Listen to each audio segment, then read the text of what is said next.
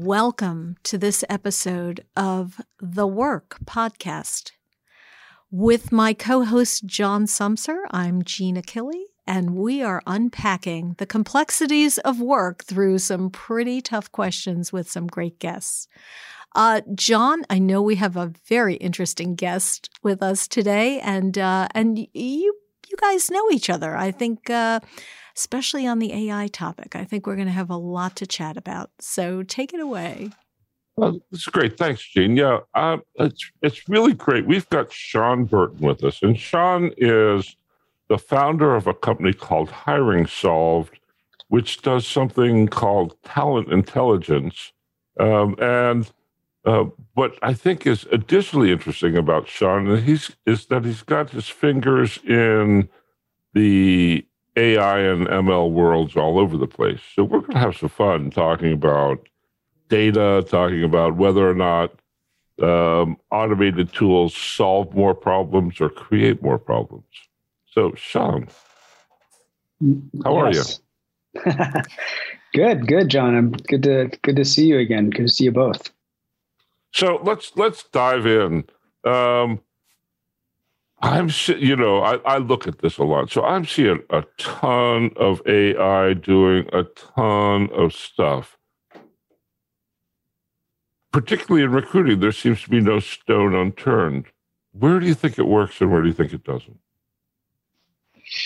Well, yeah, it's funny. I started to become fond of saying it works. It works in places where we have to do tasks that at a very high scale that previously we couldn't do. And I'll give you an example. So it works pretty well. For example, if we wanted to decide or figure out how many females just applied to our job, and maybe we got 1,000 applicants. Now we could do this with a human, and a human would go through and sort of look at the information and mark down whether the person was male or female. What's interesting about that task is that the AI or the neural network based model that we would train to do the same thing will do it in a way that's very similar to the way the human does it. They'll both have an error rate, a non-zero error rate. Humans tend to have, in a task like this with 1,000, let's say, candidates or paper resumes or however you want to look at it, they tend to have a 5 to 8% error rate. It goes up the more they do it. So the more the human has to do this repetitive task, the larger the error rate starts to get. Whereas a machine learning based system, it becomes a good task if we can train a system up that starts to perform well to do this at about that same error rate. The difference is the machine will do it at about the same error rate 1,000 times, 1,000,000 times, 10 million times. And of course, with the human, it becomes an untenable problem, right? We can't get a human to sit down and do this times, maybe 1,000 candidates or 10,000 candidates. So those are that's sort of the way I think about it. Is the problem domain is stuff that humans don't really want to be doing. They tend to get worse at the more you give it to them. It's not interesting to them. But there's data that can be pushed through a machine learning model that can train it to do something similar to this. And so you see these things like spam filtering is the oldest one, pretty much the oldest, most vetted one. It is exactly the same thing. Humans could do it, but it's repetitive and time consuming. So when I think about what would be a good application for a machine learning based system, that's how I think about it. It's something that we have a lot of data we could train on. We understand sort of how a human does it. And if we can get a system working that way, would it open up new opportunities if we could do it at a very large scale? If we could do it, 10,000 times a second or 10 million times a second or an hour, that sort of stuff. On the other hand, it works terribly for a lot of other things. Like, that's what I'm curious about. So you used an example of how many women have applied for a job. Well, I could have a name that doesn't enable you to know what my gender is. So how does it circumvent that scenario? It doesn't. And I think that's a really important point. For the most part, it doesn't. So given the same data, right, if it doesn't have access to additional data, then it's going to fall back to similar things that a human. Now, I'm generalizing. That's not really true from a pure technical perspective. Sometimes it's sort of opaque how these things are working, but assuming we have the same data, and I like to think of it like, detecting whether there's a picture, whether there's a cat in the picture, for example, that's a pattern recognition based system that machine learning systems are very good at this. If you can show it 10,000 pictures with cats and 10,000 without, it will eventually learn to pick the ones with the cats. And it'll do it in a way, really, it's a pattern recognition thing. It'll do it in a way that's probably similar in how the old neural network on top of my shoulders is going to do it. But Gene, you make a good point, is that it's not magic. So if we're really looking at 1,000, let's say, paper resumes, we can't see a picture. And then what do we have to go on? Now, if we'll train the machine learning system in the same way. We'll train it with labeled data. So we'll say, here's 10,000 female applicants, and here's 10,000 male applicants. And we'll push it through with labeled data like that and see if it starts to learn. If the model starts to learn and starts to make good predictions. And then we'll test it, right? So what is it looking at? It's looking at name. It may be looking at some other stuff.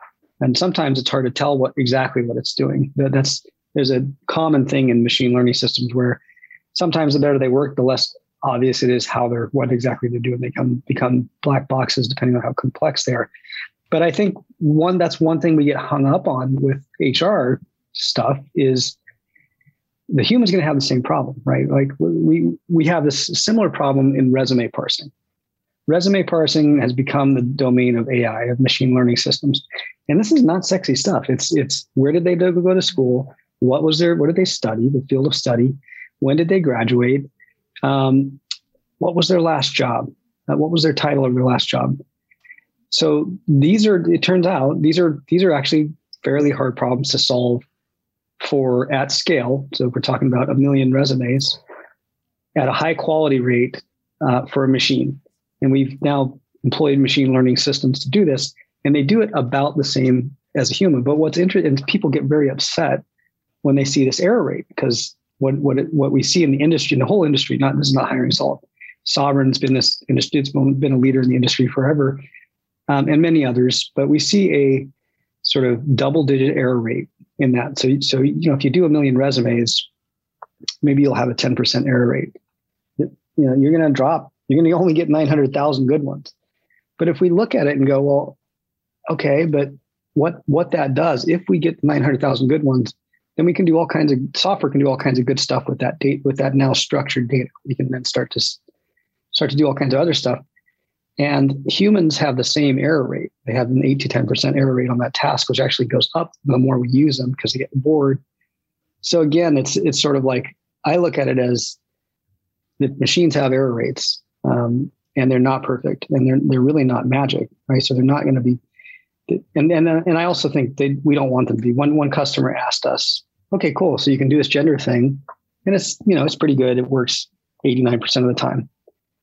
Well, we want you to do LGBTQ. And then, we came back and said, okay, well, how would a human do that?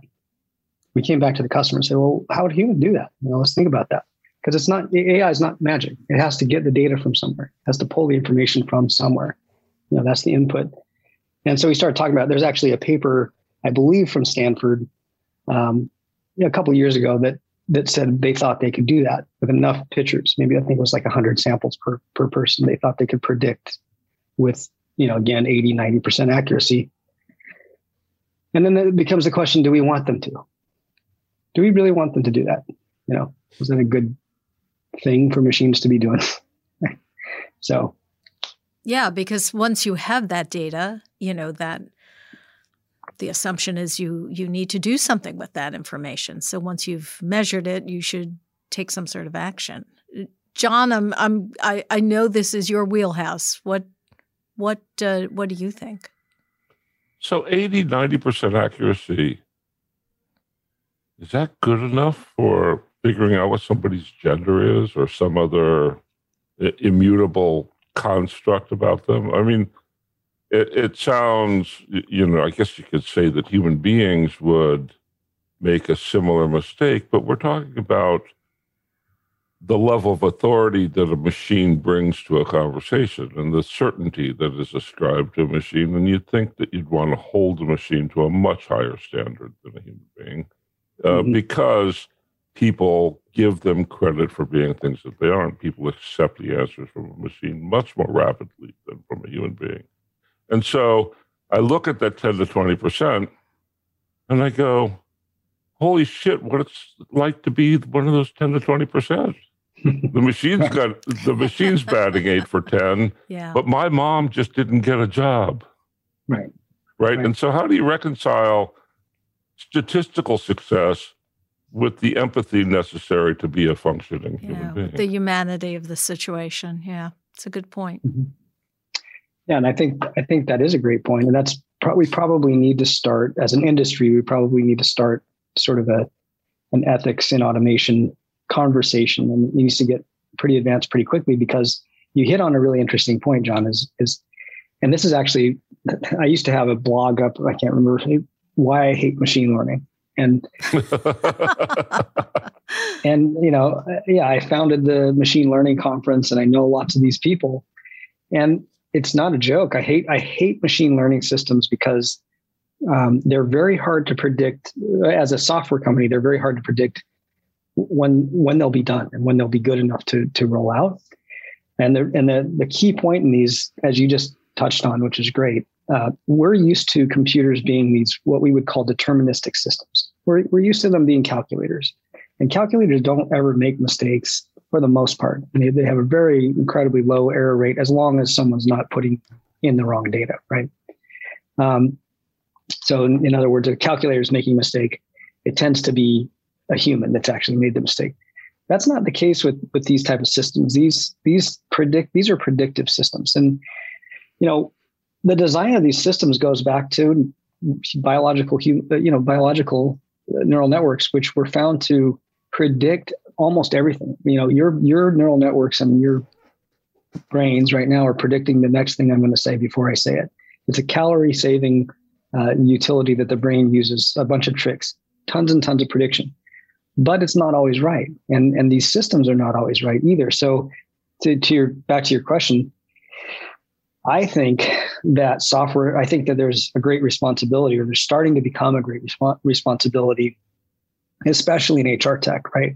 Where the stakes are much higher, where your mom might not get the job, because software systems need to be designed around these capabilities in a transparent way. So you can understand that there's an error rate and you can understand how they're being used. And I think that's super important, because the error rate's not really going away. These systems are notoriously biased, right? There's a huge conversation between the greats of the machine learning world, Tim Knight from Google and Jan LeCun from Facebook, about bias, basically computer vision systems, transposing race, right? And particularly, they recognize white faces and more than anything else. And sometimes they do other weird stuff to non-white faces. And Jan LeCun, who's certainly one of the very best in the entire world at this stuff, he says, because they were trained on ImageNet, and ImageNet is a database of pictures of white people. If they were trained on an image, it's millions and millions of pictures. If we had that data set to train these systems, and on a more diverse data set, then they would work that way. But we didn't. And what's funny is this stuff is being baked into software systems and shipped right now across the board. So without a lot of transparency. So you make a great point. These are non-deterministic systems. The reason I hate them is because my engineers I'll say, how long will this feature take to be built? And they'll say, it will take a month for me to tell you, to give a ballpark of whether it will work at all. 1 month to tell you whether it will work at all. And then could be 6 months before we get it working well. Whereas in old school software, it was connect this button to this and do this, and we knew, and a good engineer could say that'll be done 7 days, and they would do it, and they'd buffer it by 2 days. And it always worked, and these don't, because it's just trial and error. I think it's really scary, though, to your point about what's being baked in and what's being used for decision support that was flawed in the first place. Who should own ethics? I mean, what's funny is like it needs to be a bit of a per industry thing, I think, in a way. I mean, I think the system responsible for predicting whether or not you're going to like the new Taylor Swift song doesn't need to have the same ethics that some of these HR tech systems have, or credit validation systems have, or some of these other things to decide whether you get a home loan based on God knows what, your social posts or something like that, or your picture. Those probably have a higher degree of, we want those systems to be more ethically responsible than, and something like I said, that maybe picks what song I look at next or what Netflix thing I might like.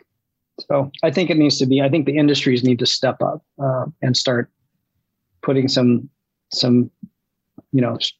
something in place, some thinking in place, at least. Maybe we're doing it right here. We're starting it out. Yeah. I'm wondering if that's the fox in the hen house, though. John Sumser, what you've written on the AI ethics and AI topic. Sometime we'll do a show about the ethics projects that I have going on because there are substantial ethics projects in the space, but you can't stand them up overnight. This is not an easy button thing, just like the core problem isn't an easy button thing. You have to. Well, one of the interesting design problems is it's impossible to field a team that is adequately diverse. So every design is going to have a hiccup in it of some kind because the engineers couldn't imagine all of the possible uses for the tool.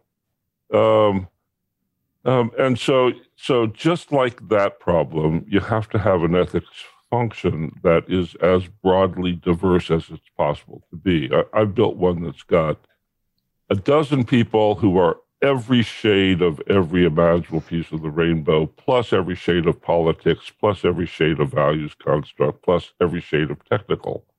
And this team doesn't make decisions. It evaluates things and gives conflicting pieces of advice, because ethics always has conflicting pieces of advice. And it's a genius. I mean, this is a good prototype for how to do it, but not everybody can afford to. And an awful lot of people in business don't want to think that hard. Mm-hmm. And I don't know what you do except suggest HR departments that the real locus of the ethics problem is inside of the HR department, and that you need to build structures there that are like these things. Yeah, I think that some of that, absolutely, right? Some of that's how we look at it too. I think the practical demand of the HR department or the hiring manager might be something like, we had a company that was hiring for a lot of roles, and they had an overarching directive to hire a certain percentage of women. And that was their goal, and they were measured, by that metric. And, some of the roles, the availability of women candidates were not equal across the roles. And one of the roles that stuck out was forklift operator. And they came to us, we did an analysis of social data and said, what we came back with was 4 to 6% of forklift operators are female.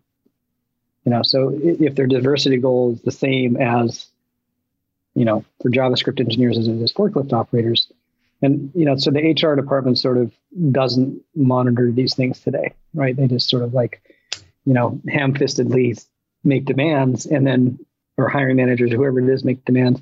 And then software companies like us here, transparently, like I heard a long time ago, Google wants to hire more female engineers. This was like 2016. There was a big article about it, and they're going to spend hundreds of millions of dollars doing it. So I was like, cool, I'm going to make a button that brings female engineers to the top of the list. If there's 1,000 of them or 10,000 of them, the first 100 are going to be female. And so, I ham-fistedly build one of these systems to do that, right? And it's going to have problems, but nobody cares. Like you said, John, it's like no one wants to, Google thinks it's doing something good, and we think we're doing something good because we're, helping solve the problem. I'm gonna drag you past the end time of the thing, because one of the questions that I have is, you imagine how the algorithm learns, and we're going to have to figure out how to get specific about what's inside of the models, even if it's really, really hard. In the naming conventions of ethnic minorities in the United States, up until about 1975, one named one's children in a way that allowed the children to become the spearhead of integration, because integration was the objective. And so names, you didn't go to a historically X college, you went to the best white college you could get into, because the name of the game was creating proximity so that integration would succeed.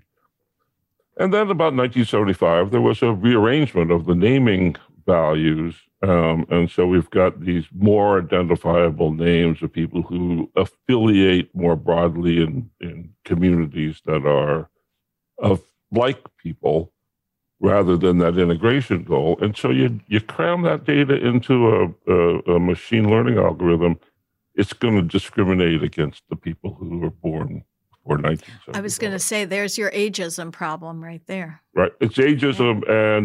Yeah. And, my friend Chris Williams down the street is who's a 60-year-old insurance executive. He's not going to bubble up. He's just not going to bubble up. And so if the question is, how do you find people like him? The data is going to be the problem. The data, the real live, if you had comprehensive data, the data would be the problem. Because it's inconsistent for cultural reasons. Mm-hmm. Mm-hmm. Right. So the question is, how do you weed that stuff out if we're going to use this stuff? And it's got an 80% error rate, but in the machine's case, it's 80% of all the things that don't fit. And in the human's case, it's some other variable. The errors in the error rate are not the same. And the machine is more likely to produce bias, I think, because it's more likely to reflect accurately the data. Mm-hmm. But the machine is able to achieve speed that obviously human resources can't. So what are we trying to solve for here? Are we trying to get 80% faster because we need it right away? I guess my question is, can we afford to be purists because of the business demands? Right.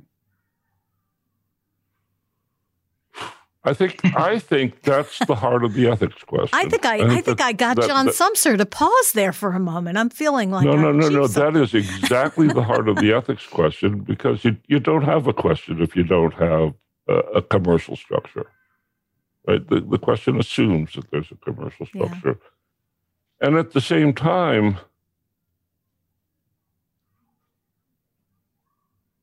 screwing it up 80% of the time faster, screwing it up 20% of the time faster than somebody could screw it up 20% of the time when they're doing the human way. I don't know that that's an adequate reason for doing something. Well, yeah, it's interesting because machine learning is really the marriage of statistics and statisticians and programmers, right? It's basically a statistician who can program, or a programmer that can understand some statistics is who these folks are. And, it's funny because statistics is also one of these traditionally very inaccurate and very biased in a sense way, right? Your statistics prove the point that you're trying to prove, confirmation bias, that sort of stuff. And so we see that same thing being carried forward. And I guess the point is, we see that it's not new, because we see this in statistics all over the world, right? In medicine, I mean, it's very hard to understand some of the statistics about COVID, for example.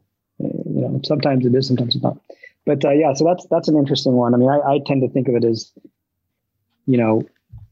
again, there's no regulation right now. So these software companies do whatever they want, and they don't have to disclose how it works. I think companies are starting to demand a little bit more. And in fact, we've reduced the complexity of some of these systems to be able to explain them because there was too much friction. The customer was like, well, how's it work? Well, we can't tell you. we literally can't tell you exactly why it thinks this person's male or female or why this person. So we started to move in another direction and say, well, in a place where we're being asked to prove out why, this is happening, we need to simplify, and maybe it doesn't work as much. Maybe it is, in some cases it's not as effective in some cases, but it's provable, and so there may be somewhere it just says, I don't know, right? Maybe in 20 or 30% it says, I don't know. But if it says, I know, then here are the reasons why, and it can be validated by a human. So we've seen some trend in that. Awesome. Well, so you've got this thoughtful approach, and you are in a crowded marketplace of all sorts of people claiming all sorts of stuff. Yeah. How do you communicate the thoughtfulness that's embedded in the product? Well, that's a great question, John. I think I believe actually that this will start to become a differentiator for companies to be able to be transparent. So I think it becomes a feature, and we've started to move down this road of we have a trademark on transparent scoring because our scoring has become transparent. It's probably the fifth or sixth version of that model. And so I think we're starting to see, or at least we went down that road because we saw signs saying, well, if it can be transparent, then it's going to be easier to sell. So I think we'll start to see that trend. And there's some movement in that in some areas of machine learning is, maybe it's, the other side of it is just, I think the customer is getting smarter. When they see a graph that says, 27% female, now they're wanting to know, like, how did you arrive at that? So show your math type of thing. And, these graphs need to be annotated just like, and that's where, you sort of have to disclose your error rate. So I think this coming out as the company or one of the companies that is trying to be at the forefront of this in the absence of any real leadership or regulation from the industry. It's just, that's how we see it, is try to do that, get out in front of it. Tell us about talent intelligence, and I see we're almost at time. So take a few moments and explain talent intelligence to us, because we saw that you did a recent webinar on that topic, and we were kind of interested, but also kind of wondering what that means. Sure, it's really the talent version of business intelligence. So it's, looking at all these disparate systems, your HRIS, your CRM, your ATS, or maybe many in a large company, maybe several of these systems running in parallel.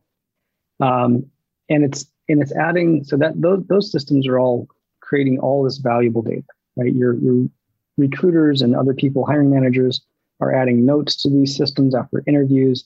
Performance metrics are being put into the HRIS by different systems. The CRM is recording all kinds of cool data about what people are interested in and, what's motivating them to click or to sign up or to, apply. But these are all siloed. These are all siloed systems that don't talk to each other. So we can't get any trending data, and we can't really provide any intelligence layer unless we bring a system on above those data sources, those data generating systems that just does that. And that's what talent intelligence really is a system, just like, this sort of 90s era business intelligence that tapped into the accounting and finance and ERP and supply and all this different stuff, and started telling businesses how to better run their business based on the data they were generating every day to run the business. That's what talent intelligence is the HR function of these companies is generating a tremendous amount of data. And I think it's just the evolution of software that has the capability to handle this sort of data. We really we used to call it big data, like before we started saying machine learning and AI, we were calling it big data. And really what we were saying was just, it was data that was big enough that it didn't really work in a spreadsheet anymore. You couldn't tell what was going on, and even, certain types of databases. So with talent intelligence sitting on top of those systems, we start to do all kinds of cool stuff. We can, for example, see, we can see fitness of to task or fitness to job. We can start to show trending data on likelihood to leave a position for like internal mobility use cases. We can score applicants based on history, which is biased, right? So there's that problem again, but based on historical patterns. And we can provide all kinds of different cool analytics. Diversity is a big one. For example, looking at something like diversity, there's so many different components to it. So, what talent intelligence does for you is, for example, says, well, yeah, you were crushing it at the top of the funnel. You had 30 or 40, 50% women. And what was happening, it points out problems, right? It points out problems. When they got to the first in-person interview, for example, 30% of the women dropped out. What's happening when they get on site, right? Or nobody accepted the offer, something like that. So it points out, it kind of just shines light in the darkness, and the applications are varied. Diversity is a big one. Things like internal mobility and talent redeployment and, talent mining the database data that already exists is a big one. Folks are out there on LinkedIn not realizing that the person applied 3 weeks ago. They're trying to hit the person up, not realizing that, they already interviewed or stuff like that. So it's just making that easier because there's a lot of data out there. So, and as well as some of the stuff I talked about earlier, which is supply problems and, is the goal really the right goal, and is it making sense? And in the case of like the forklift operator, is it achievable with the talent pool that we have or the external talent pool in the world? Yeah. Do those things make sense? That's talent intelligence does all of those things. That's interesting. That's interesting. So the market problem is people don't even know how to ask those questions right now. They don't even know what they have. You're doing something. What's happened is HR has become a real-time, an actual real-time thing, and everybody who does HR thinks about it as a transactional world, and so they never ask the system level questions, right? Right. Very, very few people ask the system level questions. That's part of why we're doing this radio show is HR is so transactionally hidebound that you can't get to the sort of systems improvements that the kind of people we're having on the show actually are driving. And so I think that's what talent intelligence really is it gets you a real-time look at all of the dimensions that you ought to be looking at. Right. Real-time look. I mean, lots of cool stuff. Predictive, trends on where things are going, all that kind of cool stuff. But you're right. It's probably a little ahead of its time. And where we end up selling it is transactional. That we end up selling it as well. Put butts in seats faster then. Well, it does maximize existing investments because again, the tech stack is chock full and people don't even know what they have already. So It's very interesting. Right. Well, unfortunately, that does bring us to time today, Shon. How do people get in touch with you? You can email me personally. I'm just Shon, SHON @hiringsolve.com, or just go to hiringsolve.com. There's all kinds of things to be linking at you, trying to get you to talk to us. Absolutely. I know that everyone's really good at that. And John, any closing comments before we let Shon get back to his day? Thanks for taking the time to be with us, Shon. Absolutely. Very interesting topic.